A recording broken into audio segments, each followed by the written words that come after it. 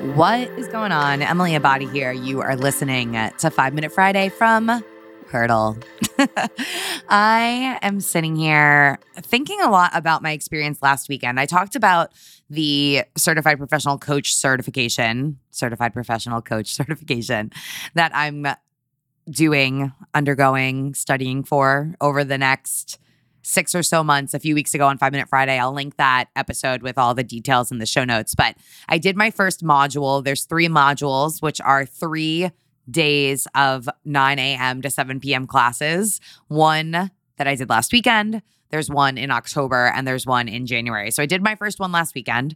And in it, we learned about a slew of IPEC's different foundation principles. And one of them is the best way to teach love is to be love. And that's something I've been thinking a lot about lately. Not just with love, although that is an important place to start, but if you want something out of life, then you have to be willing to put that thing back into the world. So on the opposite side of the spectrum, right? If you don't want to receive hate, then you're best off not being hateful.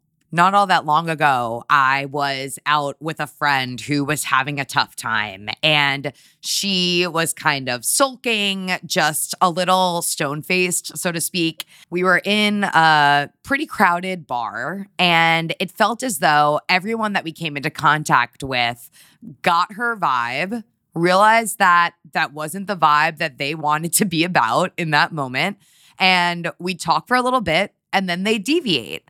And in that moment, it may have been difficult for her to realize, hey, these people just don't want to be around me because I'm not in the best mood.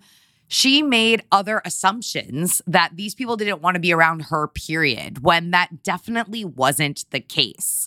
Now, thankfully, she's in better spirits these days. But what I will say, again, to reiterate here, if you want love, if you want openness, if you want to be happy, if you want to embrace excitement, all of these different feelings, these emotions, they start with you. When you open yourself up to expressing yourself in all of these different ways, although sometimes, yes, it can be scary, but when you step into that power, you open yourself up to receiving that in return. Think of it like a lightning rod. You know, within ourselves, within our soul, within our being, we have the opportunity to attract great things.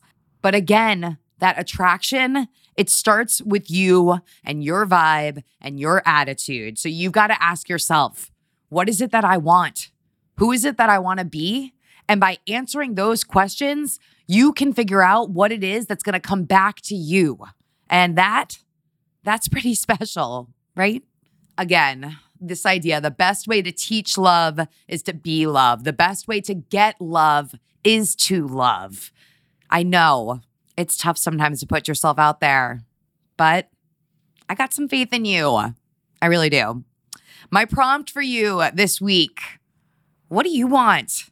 What is it that you feel as though you're missing? And are you the person that's standing in your own way from receiving that? Are you open to receiving what it is that you're actually after? What do you want?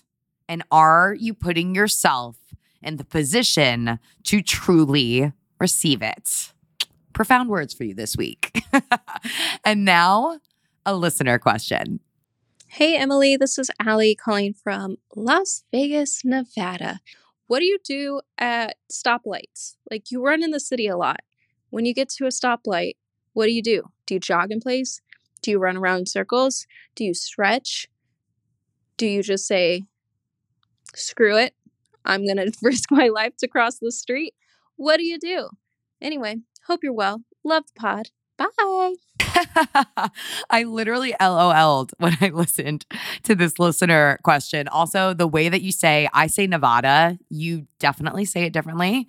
That's cool. I respect it. I just needed to point that out. So I would say more often than not, I'm running through the stoplight. So if there's no traffic coming, then I'm just going to cross the street. But if there is a light that I want to wait at, that there's traffic happening, I'm like saying this in the most roundabout way, but I will just stop and I'll stop my watch and I'll wait for the traffic to go by and I won't run in place and I won't stretch. And then I'll start moving when I'm allowed to start moving again. I know it's not anything crazy, but it like just, I feel as though lately there has been like a lot of talk in the world about this idea of should you keep your watch running while you're running, even if you stop, should you not? Why are you stopping for 20 minutes and it's not included in your time? Like, honestly, if you are listening to this, do whatever the hell makes you happy. Like, you are running for you. Period. You're running hopefully because it makes you feel good. So whatever you want to do during that time, do it. Don't worry about what anybody else has to say. Just focus on your number one and move forward from there. But yeah, I'm either a run across the street if there's no traffic coming person or a stop my watch and wait for the light to change person. And that's it.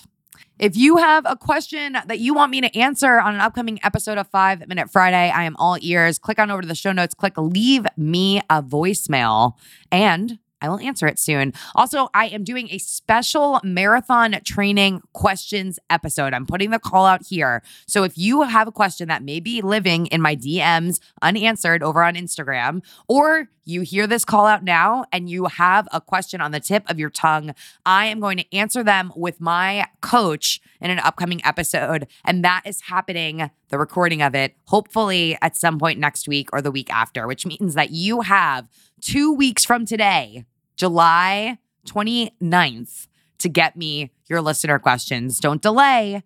I am only putting a call out for this once. You know how to find me over on Insta. It's at Emily Abadi, at Hurdle Podcast. Another hurdle conquered. Catch you guys next time.